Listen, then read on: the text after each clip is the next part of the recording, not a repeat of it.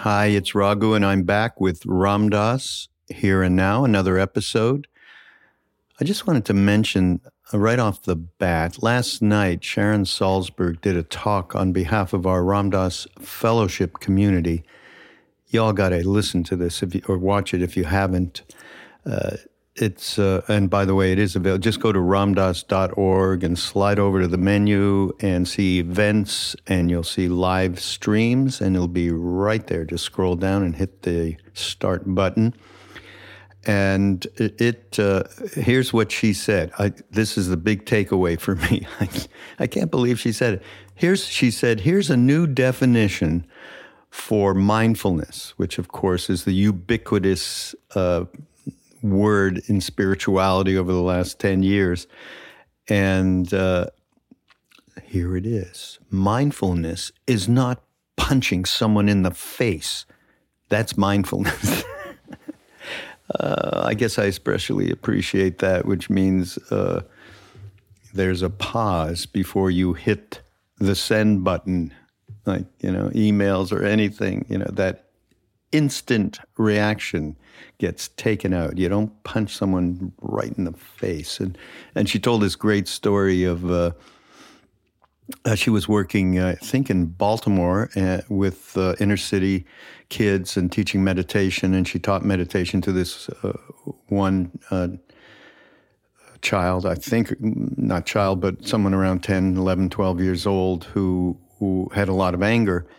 And so apparently this kid went up to another one of her classmates and was angry and grabbed her by the throat and threw her up against the wall and said, "You're just lucky I know how to meditate." And then she went in the corner and started meditating. Oh, God, it's a great talk, everybody. Go check it out. Also, while you're there, you can check out, we're doing this wonderful Ram Dass Soul Land music series, having a bunch of different artists do a live stream through Instagram. And the first one was Trevor Hall the other night, was just extraordinary because he's extraordinary, Trevor, and really combines spirit and music in a way that's so unique, and his voice is so unique. So you can check that out, too, on that same page, which has the virtual retreats. You can replay it.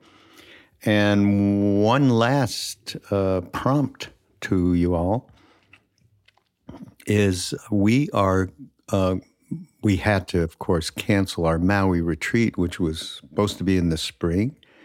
And then it was scheduled for the end of August. And, of course, that can't happen with what's going on with the pandemic. And so we're going to do a virtual retreat. It'll feature Krishna Das. We're going to have start the whole ball off with some Ram Dass media. It's around, it's called Wise Hope, and it's around cultivating loving resilience. And alongside of Krishna Das will be Bob Thurman, who was going to be in Maui, Annie Lamott, who was also going to be in Maui. And then we've got Sharon coming back for this retreat, the virtual retreat, Sharon Salzberg. We've got Valerie Kaur, who you may have heard on my Mind Rolling podcast, has a See No Stranger, I think that's the title, a wonderful memoir/manifesto. She's been doing racial justice stuff for a long, long time. She's going to be there. Who else? My buddy Duncan and I are going to do something. Trevor Hall is going to be there and doing an evening with Krishna Das. Nina Rao is going to be there as well, doing chalisas. It's just going to be quite a very full, profound retreat. So that's August 28th through 30th. Make sure that you're on the Ram Dass email list and or Be Here Now network, and you will get a notice with all the information. It is free. Of course, with everything we do, we can only do this with y'all's support.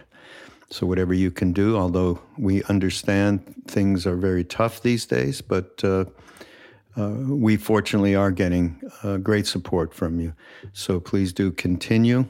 And onward to Ram Dass Here and Now talk. This is from Rhinebeck, so I'm assuming in 1986, and I'm assuming it was at Omega. And my good buddy and our resident librarian, curator, Nathan Wilburn, he sent this to me. He thought this would be a good thing to present, this talk. And he says, it's a classic talk. All right, so meaning that this is, Ram Dass is talking about the planes of consciousness channel analogy, which many of you guys that have been listening to the podcast have heard. And but he suggests that there are two things. One, that there are new listeners that really it would be a very great thing if they had some of the more common concepts that are around that film Becoming Nobody that we came out with last year, and then this allows folks to get into the older episodes as well, and he said, listen, regular listeners, sit tight while he sets the table, because he gets into unique perspectives that, that's the great thing about Ram Dass. All these gazillions of talks that we have with him, each one is a little bit different how he presents it. And it just flips a switch that may not have been flipped before, right? So spirit. And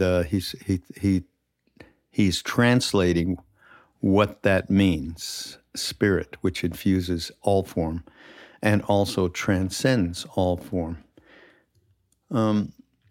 There's a bunch of stuff in here that Ram Dass talks about. There's no way that you can express spiritual experiences, many of them that we all have. It's ineffable. You can't talk about it. It's just, how do you explain? That's why that which cannot be named. That's why in various other spiritual traditions, especially in the Kabbalah, it's very, very much expressed as that which cannot be named. I have my own name for that, by the way, and you might have heard it when I talk about it on Mind Rolling. Which is that thing there, which is something that I learned in Quebec, where I'm from, in Montreal, because largely French-speaking, and when one of my friends would try and explain something, but he didn't have enough English, he'd say, you know what I mean, that thing there. So that's kind of points to what we're talking about. And just the other day, I was working on a film. We have this film that we're working on, K.C. Tiwari, which was a being that Maharaji, Neem Karoli Baba, when he left, he said, you take care of the Westerners. And he was this extraordinary being that was a mentor to us. He was a teacher in a private school who dressed the way that, in regular suit jackets and slacks and tie and shirt, and went to work, but was actually a knocked out yogi of the film is called Brilliant Disguise, because nobody knew who he was. And Maharaji used to put him in samadhi all the time. And we would say, well, what was that like? He said, there is no way that I could come up with words to describe that. I don't even think he gave it that straight an answer. But it's a good example of the way in which spiritual experience, we do a number of different things when we have. Now, I'm not talking about, of course, the samadhi that K.C. Tiwari went into. He virtually would not have a pulse. I mean, it was that profound. He would not have breath. It's just some of the most classic, they call it nirvikalpa, I may have that wrong, but there's just different stages of this kind of absorption is my best word for it.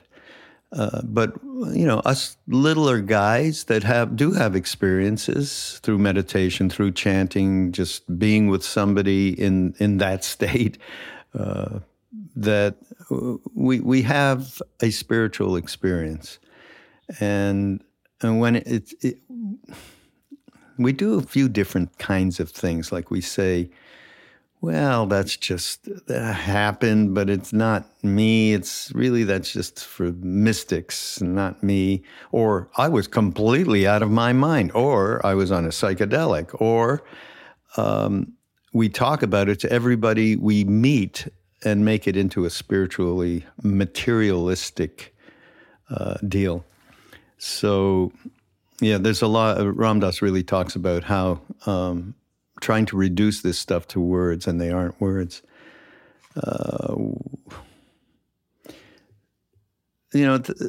Things that happen and all of us know that at the gut level, that's where stuff really starts to change, and not the intellectual. And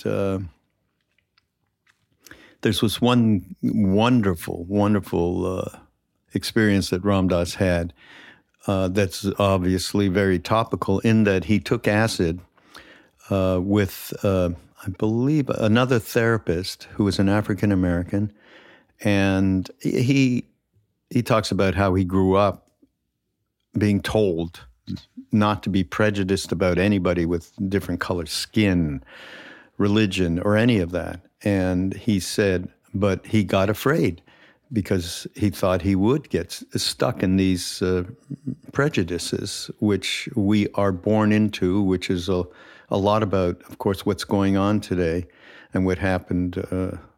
The wound got opened up by the murder of George Floyd. And so in this trip, he went to a plane where he got beyond individual differences and saw the depth at which we are all one in a way that was gut level, not intellectual. And so he said, when you see behind individual differences in yourself, I don't know if he said that or I'm thinking that. Of course, everything I think about these days, even though he's gone, I run through his mind. I mean, we used to spend so much time on a day-to-day basis talking about this stuff. I'd be taking his excerpts and doing these introductions and telling him what I was saying, and through my own lens. And we used to have the greatest time, and he fooled with me so much. It was so fun. Anyhow, yeah, see behind I think you have to see behind the individual differences in yourself. Then you can cut that judging mind.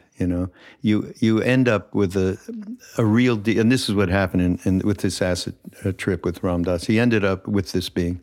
He ended up with a deep sense of appreciation of the uniqueness, the individual differences, and the uniqueness that we all have, beyond race, beyond color. It's like you can, sort of the moral of the story is you can live in your separateness without attachment to your separateness. Right? So it's not like, it's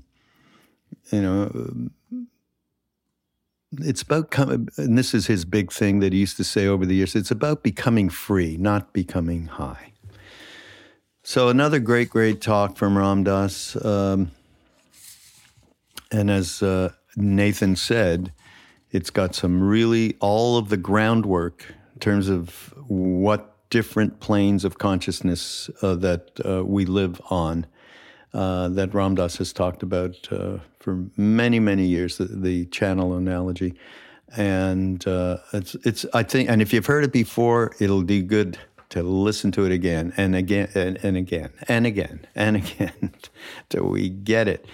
Oh, boy. So this is Ram Dass, Here and Now, and it's called How Different It Is. That's kind of cool. Raghu Marcus here. I'll be back next time. You can go to BeHereNowNetwork.com and check out all the wonderful podcasts that we have going. We've got a new podcaster who is going to be coming aboard in the next week or two, Conda Mason. And Conda is part of Spirit Rock and has been doing wonderful work around social justice for many years. Is just a fabulous person. You heard her on my Mind Rolling. We've had her on a couple of times. Mind Rolling podcast. Nikki Walton, just the most lovely, wonderful beam of light that has a podcast with us. So please do join us, and we'll see you next time. What do I mean by spirit? It's not, I'm not talking about religion. Religions are methods for coming into the spirit. What I am referring to by spirit is that which infuses all forms, but which transcends all forms. You and I have learned about who we are, and it's been so well learned that we are personality, we are body, we are social role. And that learning is so thick for us all that there isn't space very often to hear who else we are, because we have gotten so attached to the information that we get from our senses and that we can think about, that when we try to conceive of some part of ourselves that isn't knowable through your sense and can't be thought about, we are at a loss often. And we give up, and we just say, those things are nice for the mystics, but they have nothing to do with me. And when we go out of our minds into these realms that are called transcendent realms, very often we treat them as, we immediately either define them as irrelevant, saying, I was out of my mind, or I lost it. Or we tend to immediately try to grab it and collect it and say, wow, I just had an incredibly high experience, and we convert it into spiritual materialism and add, as I've written about, another moldering butterfly to our collection. Well, you know what happened to me last Tuesday? And for me, the hell was, after years of trying to describe my spiritual experiences to other people, that all I had left was the words I had used to describe them. Because I had reduced them to the words, and they aren't words. The words and the concepts are just like fingers pointing at the moon. They're not the moon, they're just the finger pointing at the moon. So, when you start to approach the issue of spirit, you're faced immediately with this bizarre paradox, that what you can think about it and talk about it isn't what it is. And yet it is. I mean, let's go right to the edge right away. We won't start in so easy. It's as if there is an iceberg in which there's just the top showing above the water, and the top is the only part of ourselves that we know about through our minds and our senses. And all the rest of it is submerged. And as William James said, philosopher said, you can spend your entire life without even knowing of its existence, this place below the water. But apply the requisite stimulus, and there it all is suddenly, in all its completeness. It was there all the time. And it's absolutely familiar to you. Absolutely, you are at one with it. It's who you are unquestionably, undeniably. It's very familiar. It feels like home. When you transcend that separateness that the mind keeps casting you into, you experience a feeling of being at one with things. You have a sense of an intuitive rightness. You feel a natural and spontaneous compassion. You understand what it means to be in love, not in love with, but in love. And then a moment later, the way we say it in the East, karma reasserts itself, and you are back into your senses and your thinking mind. And who you are one moment later is who you think you are.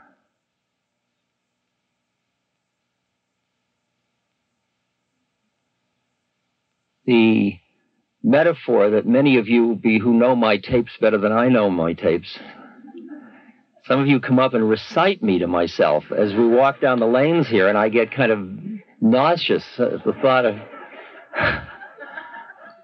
So all I have to do is say number 76 and you'll all laugh, see, because I don't even have to tell the stories anymore.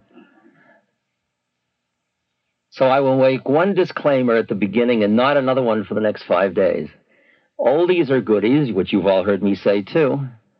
And I've heard the stories many times, and I keep learning from them, so you might as well get in the habit of hearing the same stories over again. It makes it easier for some of you to whom this stuff is a little far out that I'm saying. Some of you are already say, oh, I know all that, let's go on. Some of you do and you don't. Some of you say, what the hell is he talking about? What am I doing at a retreat like this? So, and I want to bring everybody along. So let me just run through the, like planes of consciousness, so you'll be comfortable with it. If you look around,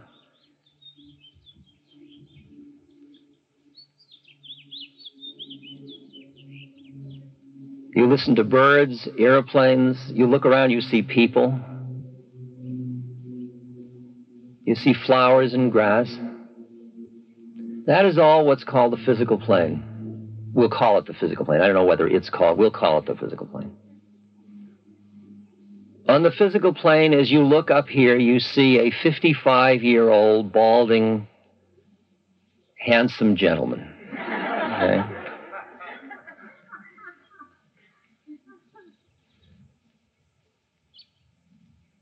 Now, sexual arousal, which has a significant role in the culture, as you may have noticed,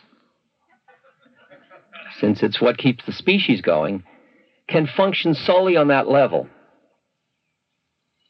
in the sense that your endocrine system is set up in such a way that there are certain, what are called in instinct theory, key releasing stimuli. There are certain things out there that turn you on, even before you get into your psychological fantasies, which is a whole later level. But in the same way that a bull is turned on by a cow that is in heat, or elephants, or fish, or everyone. Birds do it, bees do it, even educated fleas do it. And at that level, it doesn't really take a hell of a lot of psychological fantasy. The bull doesn't have to fantasize about the cow. The smell does it. And on that level, you can look around at other human beings, and they all fall into one of three categories: either a potential, a competitor, or irrelevant.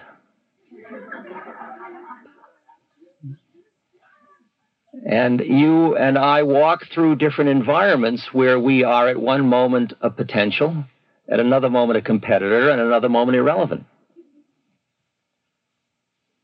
For a long time, when I was doing early spiritual work, I wanted to protect myself from the incredible sexual feast that the West provided. So by wearing a beard and a dress simultaneously, I found myself in the role of irrelevant to all but a very few.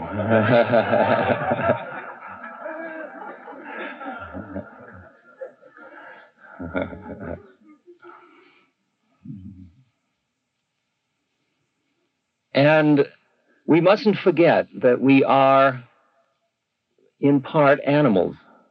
And these animals have endocrine systems, and these endocrine systems are designed to work in certain ways. And at that level, there is protection, survival of the separate entity, and reproduction are very clearly built into the system at that level.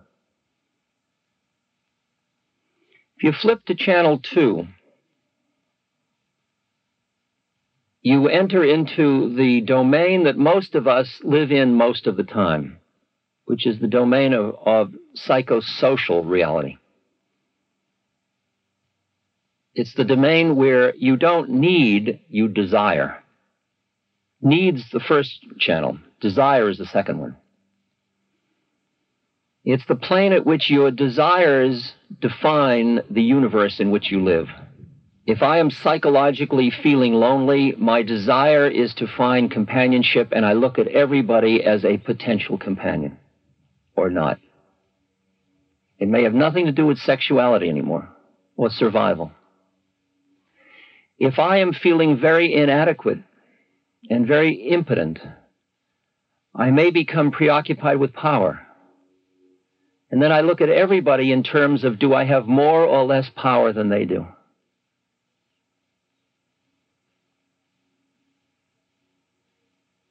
If I feel dependent, I look for somebody who is nurturing. If I am very nurturing, I look for somebody who's dependent.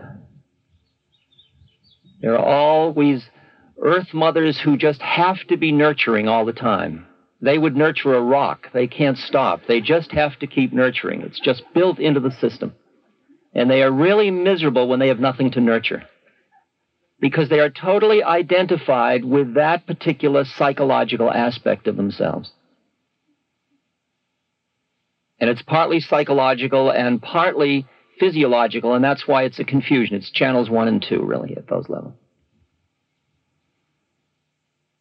But anywhere up until the first 6 months is where the process is laid down of channel 2.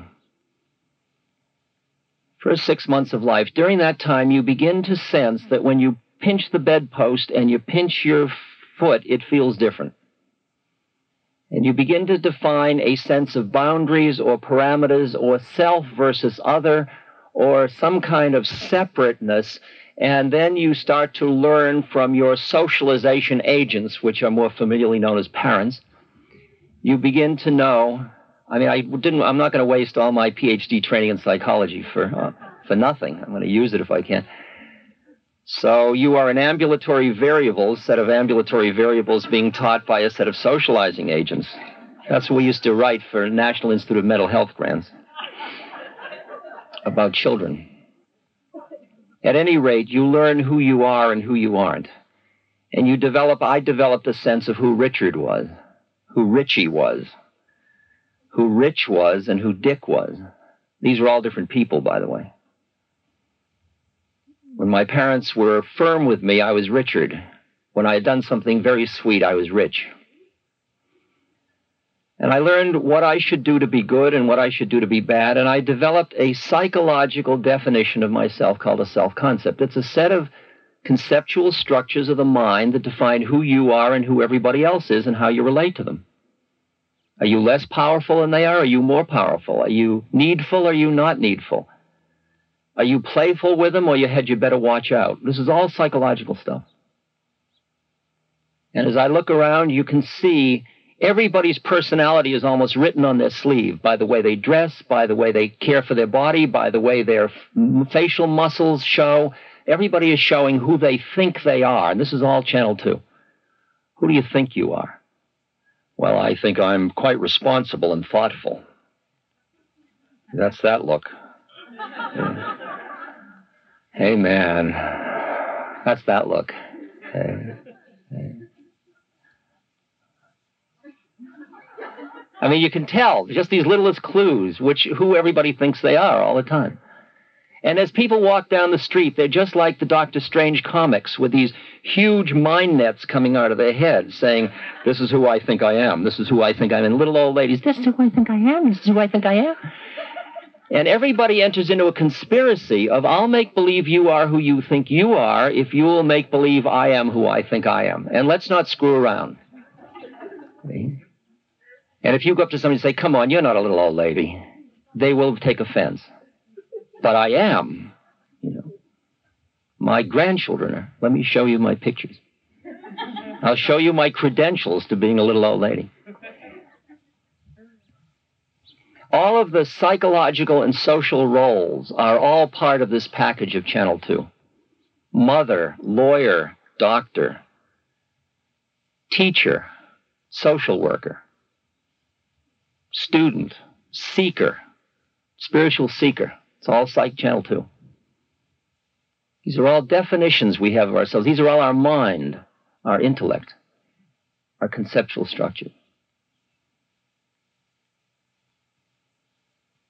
Notice how dramatic the individual differences are on channels 1 and 2. On channel 1, you look at people, they're big, small, fat, thin, dark, light, bald, hirsute, whatever.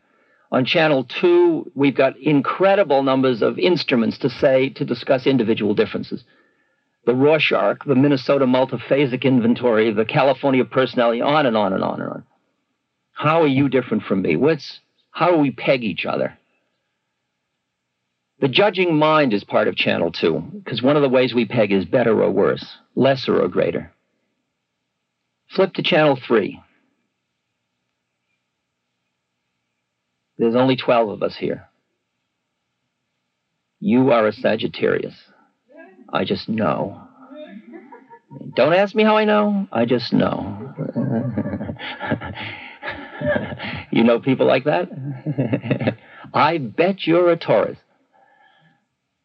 It's an individual difference based on a planetary configuration at the time of conception and the time of birth.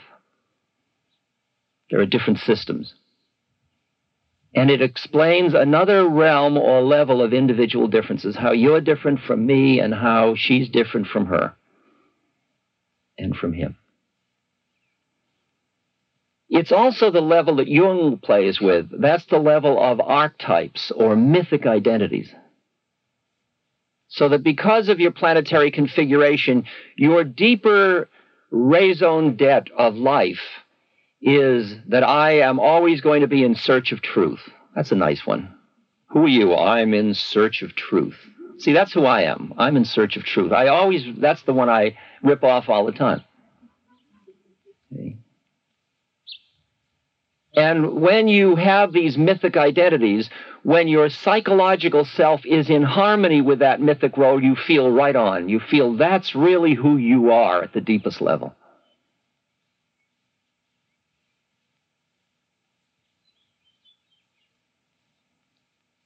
So it's astrology and mythic definition.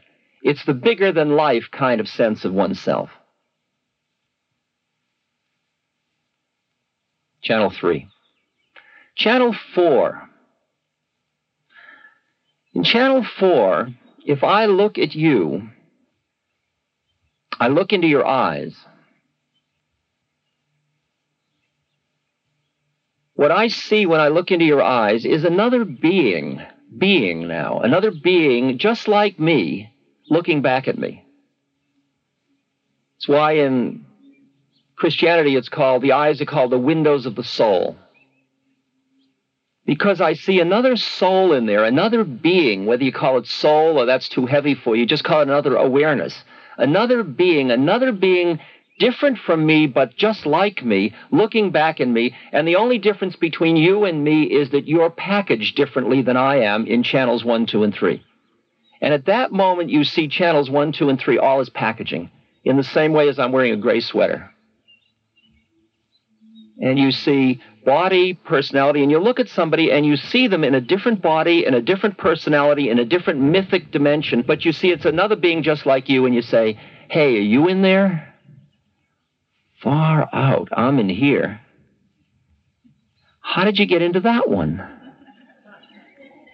And you realize that that person is walking around the universe with a different set of individual differences around them in so tight that they've identified with these things. They think they're their gray sweater, and therefore they are creating a universe. They're experiencing a universe around them that is completely the projection out of all these individual differences.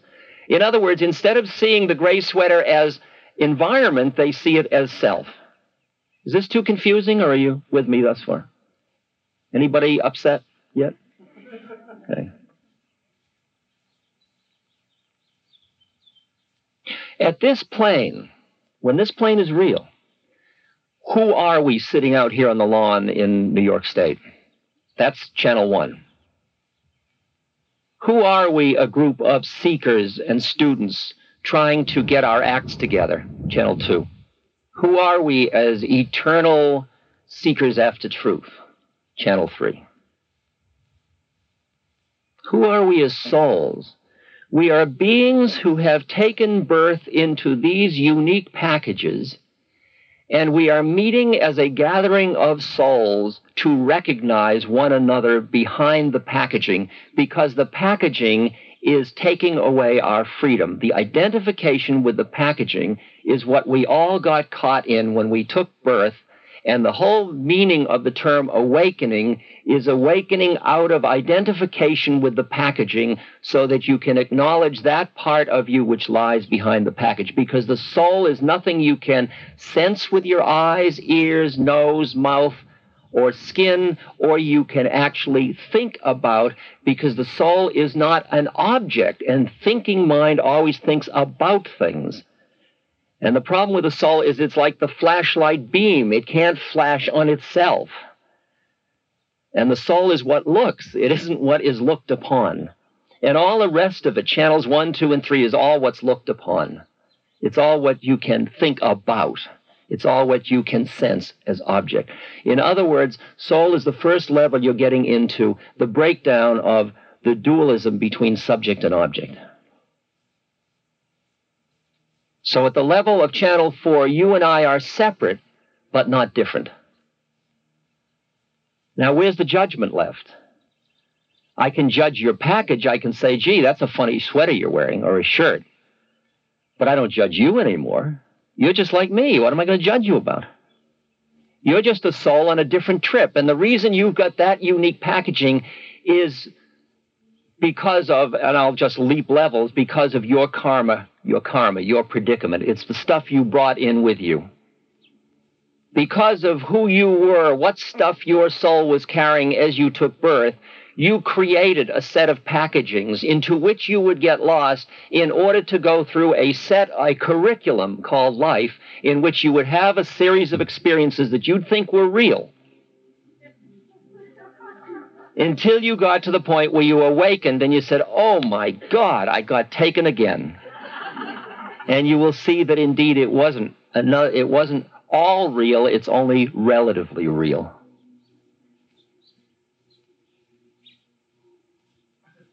I had this interesting experience. I grew up with a Jewish middle-class mother and a father, but my mother was a very strong and effective woman who thought of herself as a member of the tribe, who was going to raise good children in her model of middle-class Jewish tradition.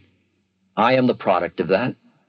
She taught me well. I was loved and cuffed appropriately, fed Simmus and brownies till I couldn't walk, and in general used a lot of emotional, conditional love and food love to train me properly.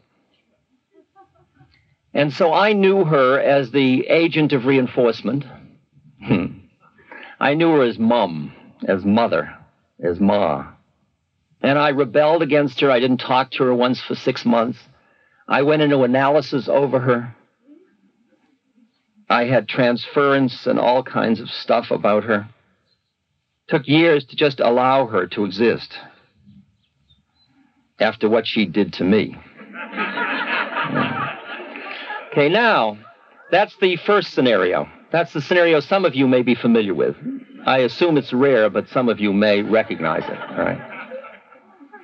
Now, I went to India, and I met Maharaji, and Maharaji blew my mind and opened my heart, and I'm not going to tell you about that because you can read about it. In fact, if you didn't, I don't know what you're doing here. But the second day was an interesting day when I was with Maharaji. He called me up and he said to me, through a translator, he said, your mother is a very high being. And I said to the translator, I said, didn't he say was? Because she died 6 months before. And he asked Maharaji. Maharaji said, nay, she is a very high being.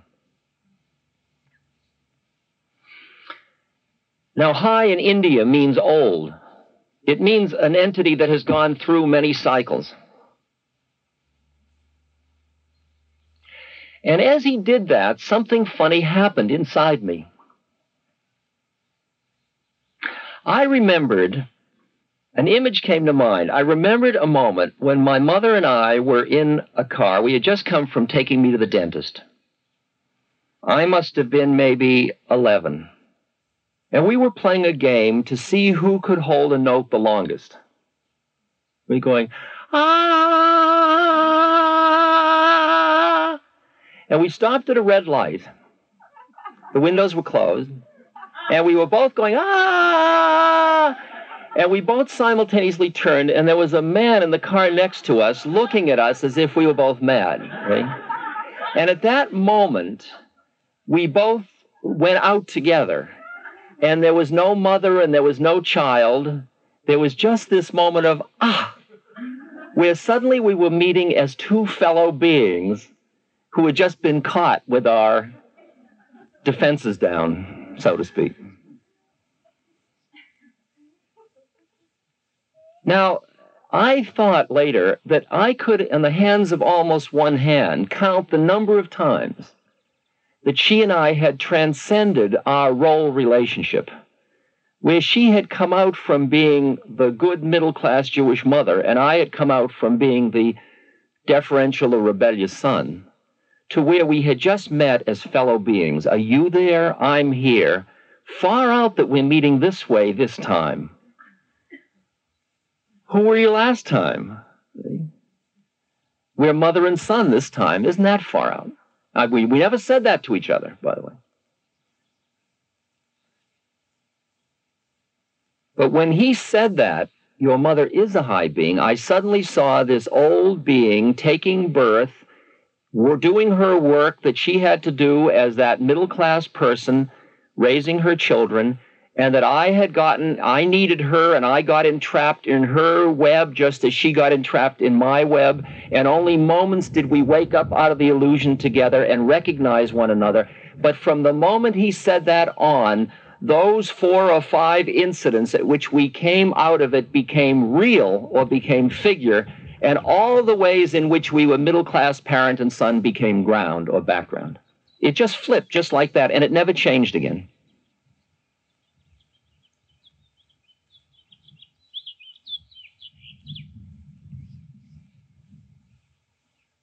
It's the same thing that happened to me when I was taking psilocybin back in the early 60s. We had a psychiatrist that was part of our research team. His name was Madison Presnell, and he was black. And I had grown up in a Jewish ghetto, middle-class ghetto, really, upper middle-class ghetto.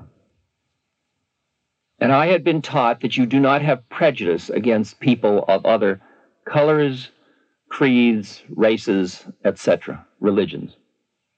So in my intellect, I had no prejudice. But emotionally, I was frightened. And I felt separateness. But I covered it over with my intellect as all liberals do. I don't mean to be pushing you. I just want to share what I felt. I don't say anybody else. This can be my psychosis. So Madison and I took psychedelics together. We took psilocybin, which is the mushroom Tiananoctyl, the flesh of the gods. And I was looking at Madison, and I went through plane after plane after plane, and suddenly there he was, another being just like me. He was just wearing a different color skin than I was. And I experienced it directly, and it was real. From that moment on, I don't remember having any conscious feelings of having to override anything in me that was prejudicial towards anybody else in terms of color of skin or things like that. It just disappeared. Experientially, I had met another plane where all that was irrelevant, and suddenly there was a figure ground reversal.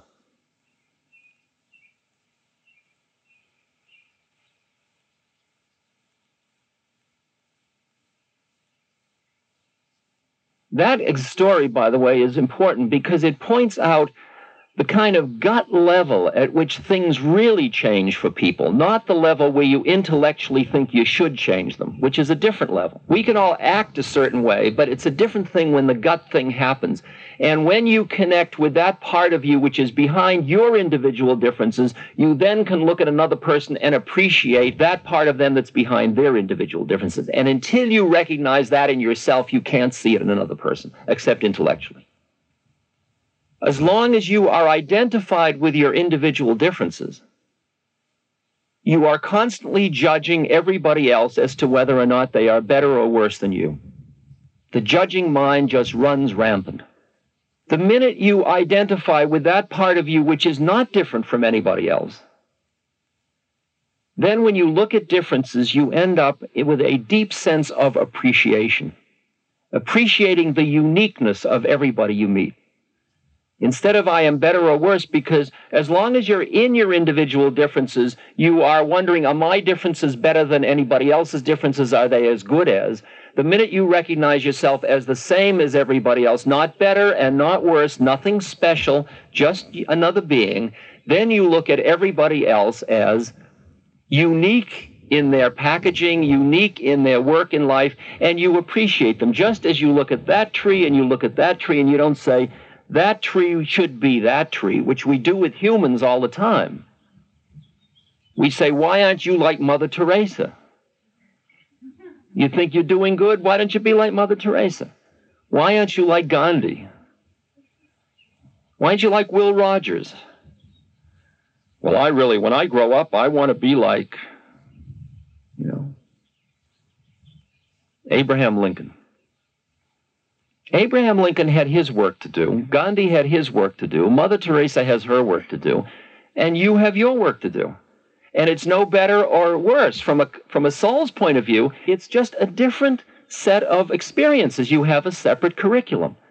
And you don't want to live anybody else's curriculum because you can't anyway. So only the desire to do it is just part of your curriculum.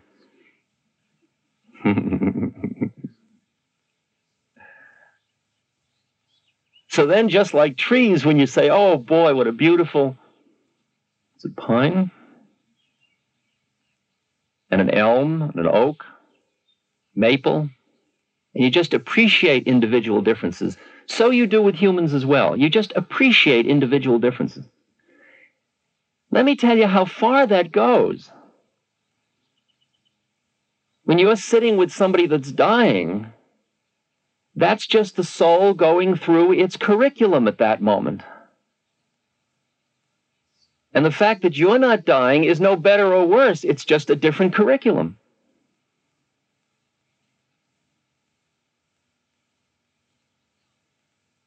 So that you begin to quiet down from the point where you were lost in your separateness and lost in your individual differences.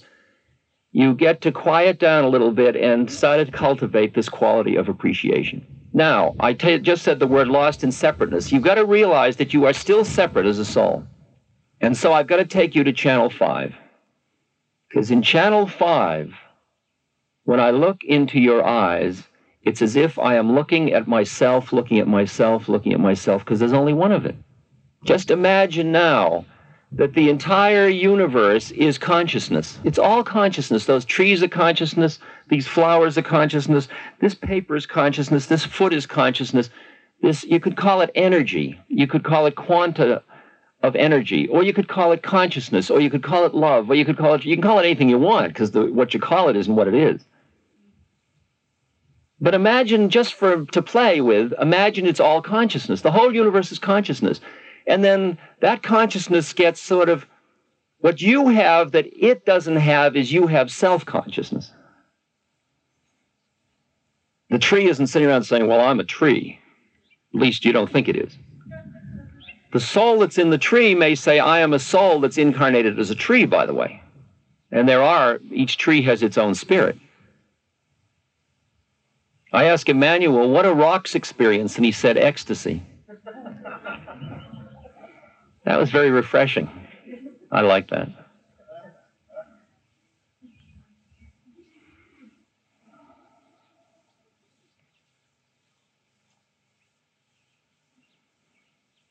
When you climb out the level beyond soul, there's only one of us. And now imagine this one thing that keeps coming through. It keeps manifesting in these myriad different ways, all of which take themselves seriously as real. It's like this finger says, well, I'm real and I'm not you. See? Well, you guys are both part of the hand. Well, the hell we are. We are two separate fingers. I'm the index finger and I'm the one that's important. I point. Well, I'm the one that picks your nose, and you better be gone or me, or you're going to be in trouble. Pardon my crudity, but got to keep the whole crowd here.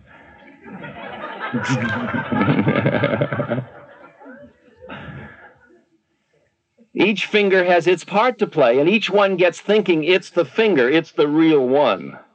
And the fact that it's connected to the hand is lost in the shuffle. It doesn't see below the knuckle. And then you cut through and you recognize we are all part of a thing. It's like a huge shmoo. And we're all part of it, and we just keep going out into these various forms and these little pseudopods of forms, and then this little consciousness starts to become self-aware in its separateness because it eats of the apple in the Garden of Eden and knows itself. And then it gets lost in its separateness, and then only much later, 10 billion incarnations later, does it say, oh boy, did I get lost? And then it awakens, and then it returns, and then it becomes part of the one that it never left in the first place. It only thought it left it. Because where could you go? There's only one of it. Where are you going to go? You going to leave it? I'm leaving all of you. So you realize now that something like loneliness, where is that? Loneliness happens to be a channel 2 trap. Got stuck in channel 2, oh, I'm lonely. What are you lonely about? You're sitting in the ocean saying, I'm thirsty. Not only that, but your body is 99% water. What are you being thirsty about? No, I'm thirsty. Because you're identified with the one part that isn't water. And just to complete the picture, we have to change to channel 6, where as I turn to that channel, the channel disappears, you disappear, I disappear, all of it disappears, the whole concept, everything disappears. And that keeps the Buddhists happy. And that actually is channel 5, just looked at from the other side. Because when you're in the middle of one, you're not busy saying, we're one. Because you say one from the point of view of 2. The minute you are in 1, there's no nothing, so it's 0. So 1 and 0 are the same, depending on where you're looking at it from.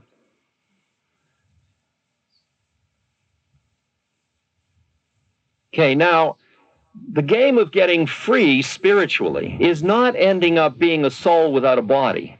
The game isn't to end up out in La La Land. Although we thought it was for the first 10 years I took drugs. I thought the game was to get high because being in a body and in a personality was such a drag. There was so much suffering. It was like being in a prison cell. It's that kind of claustrophobic feeling of, oh my God, I'm me and I can't get out of it. And you go to the shrink and you go to the masseuse and you take drugs and you leap out and then you fall back. You leap out and you'll fall back. I remember once taking acid and going to watch Nureyev dance. I watched him twice. And I watched him first from the orchestra. And I saw this beautiful being of form. I just saw form. I didn't see humanness anymore. I just saw perfect forms as he leaped. But the next time, I unfortunately sat in the dress circle because I was in a fancy group for the opening of Lincoln Center.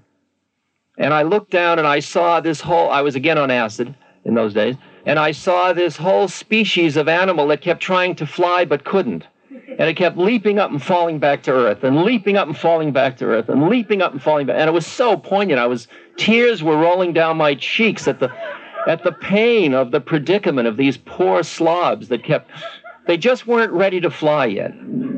Another 10,000 incarnations and they could do it.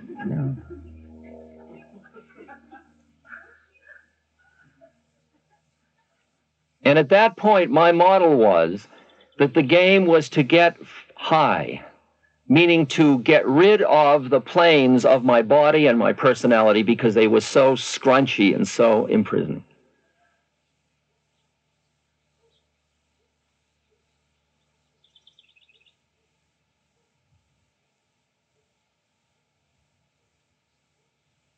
What confused me at that time is why I was in an incarnation.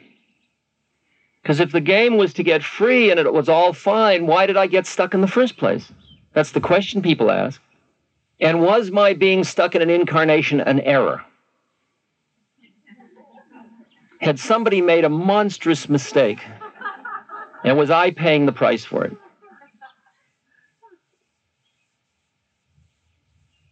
Now, the predicament was that as I kept going into other planes of consciousness where I would stand outside of time and space or on the edge of time and space and look at time and space and everything contained within it, all I could see was law and form. I saw absolutely breathtaking, lawful relationships among everything. Not man law, but law like the Tao, law like the way of things. Things had a harmony, and its name was the Tao, the way of things. Everything was in a harmonious relationship to everything else. I could feel that. I could see it. I could actually see it. I could see it in little puddles where the ocean had come up and left little fish and shells. I could see it in the stars. I could see it in psychology, more or less. I could see it in art and music. I could see it in mathematics. I could see it in astrology, in astronomy, astrology. Everywhere I looked, I could see law. I could see that my body was decaying in a lawful fashion. I could see, as I studied cognitive psychology, that my thinking mind responded to lawful things, that why I thought what I thought was lawful. It wasn't coming out of nothing. In fact, that all form, everywhere I looked in the universe, including thought was form, was all within law. It was all lawfully related to everything else.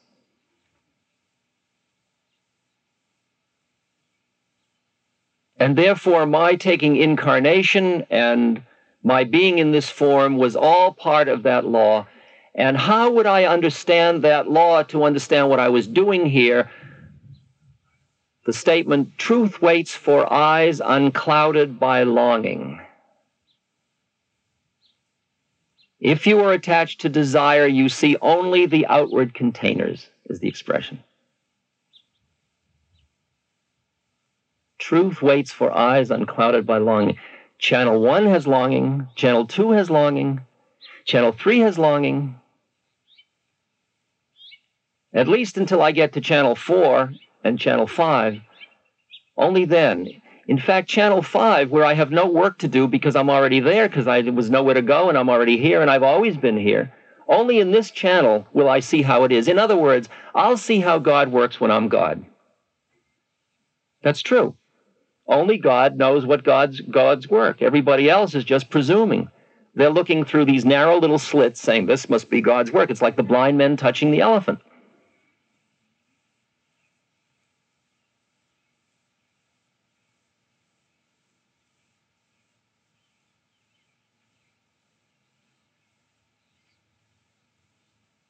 I can't tell you what fun this is for me to go this slowly. I hope I'm not boring you all. I'll tell you, I just came from a lecture I had to give in Aspen, Colorado, where I was given 45 minutes to say all this plus everything I'm going to say for the rest of the week. I ended up talking about... And you leave it all half-baked. And the fun of developing it all and feeling your way back through it all so it's all real is just such fun for me. I just don't want... I'll have to watch carefully to see if it gets too tedious. So getting high meant, in the old days, for me, getting out at least into Channel 3, which was, wow, whew, oh, yeah, you know who we are? Wow, man. Dig this trip. I mean, the trip of Mother Earth and saving the earth, and we are on our white horses, and we're doing good, and we are, it was the cosmic, oh boy, and you'd leap across planets, and you were vast and great and Tolkien-like. and everything was mythically significant. And most people wanted to stop there, because that's like super sensual city, too. It's delicious. Everything's bigger than life. Sex is cosmic. I mean, it's all, ooh, wow. If by any chance you should stop for a second and go through into the next channel, it's a little much more. You should go into channel 4, because then suddenly you are nothing special. You're just another part of the whole system. You're beyond your cosmic role. You're just like that tree or that rock or that stone. You're just another one of it. Nothing special. I gave a whole series of lectures called Nothing New by Nobody Special. But it was phony, because I was busy being nobody special. That was just another specialty. And then if you go through into the one, you disappear as a separate entity. And then you are merely part of it all. You're no longer separate. And then you are truly home. And that's what I thought getting high was. Once you have tasted of those planes, no matter how you try while you are in this incarnation to stay in those, you cannot stay in them. Because if you are a rock, you honor your rockness. If you are a tree, you honor your treeness. And if you are a human, you honor your humanness. And the quality of humanness within this structure that I'm presenting is to honor your humanness fully. You can stand nowhere. Meaning you don't stand in your body, but you don't deny it. You don't stand in your personality, but you don't deny it. You don't stand in your astrology or your cosmology, but you don't deny it. You don't stand in your soul, but you don't deny it. You don't stand in God, but you don't deny it. Or nothingness, but you don't deny it. They are all equally real. They are all who you are. And yet, in terms of the iceberg, the top part that almost 99% of the world thinks is what's real is only channel 1 and 2, and channel 3, 4, 5, and 6 are all underneath the water. But once you recognize channels 3, 4, 5, and 6, it changes the meaning of the experiences of channel 1 and 2 from then on. Once you've awakened, they say you can't go back to sleep. You may go back for moments, but you'll awaken again. People say, oh, I was on the spiritual path and then I lost it. Don't be silly. You can't lose it. No, I lost it. The fact you even think there's something to lose means you haven't lost it. Let's go ahead and lose it some more. We'll wait. No rush. It turns out that the game is to become free, not high.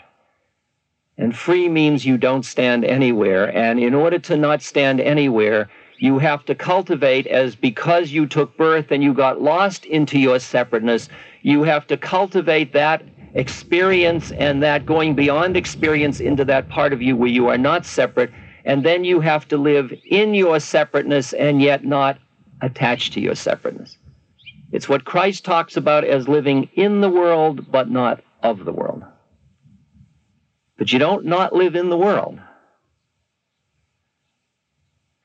How different it is to live in the world when you are a conscious soul going through a curriculum than when you are a personality pushing yourself through the thick stuff that your mind keeps creating.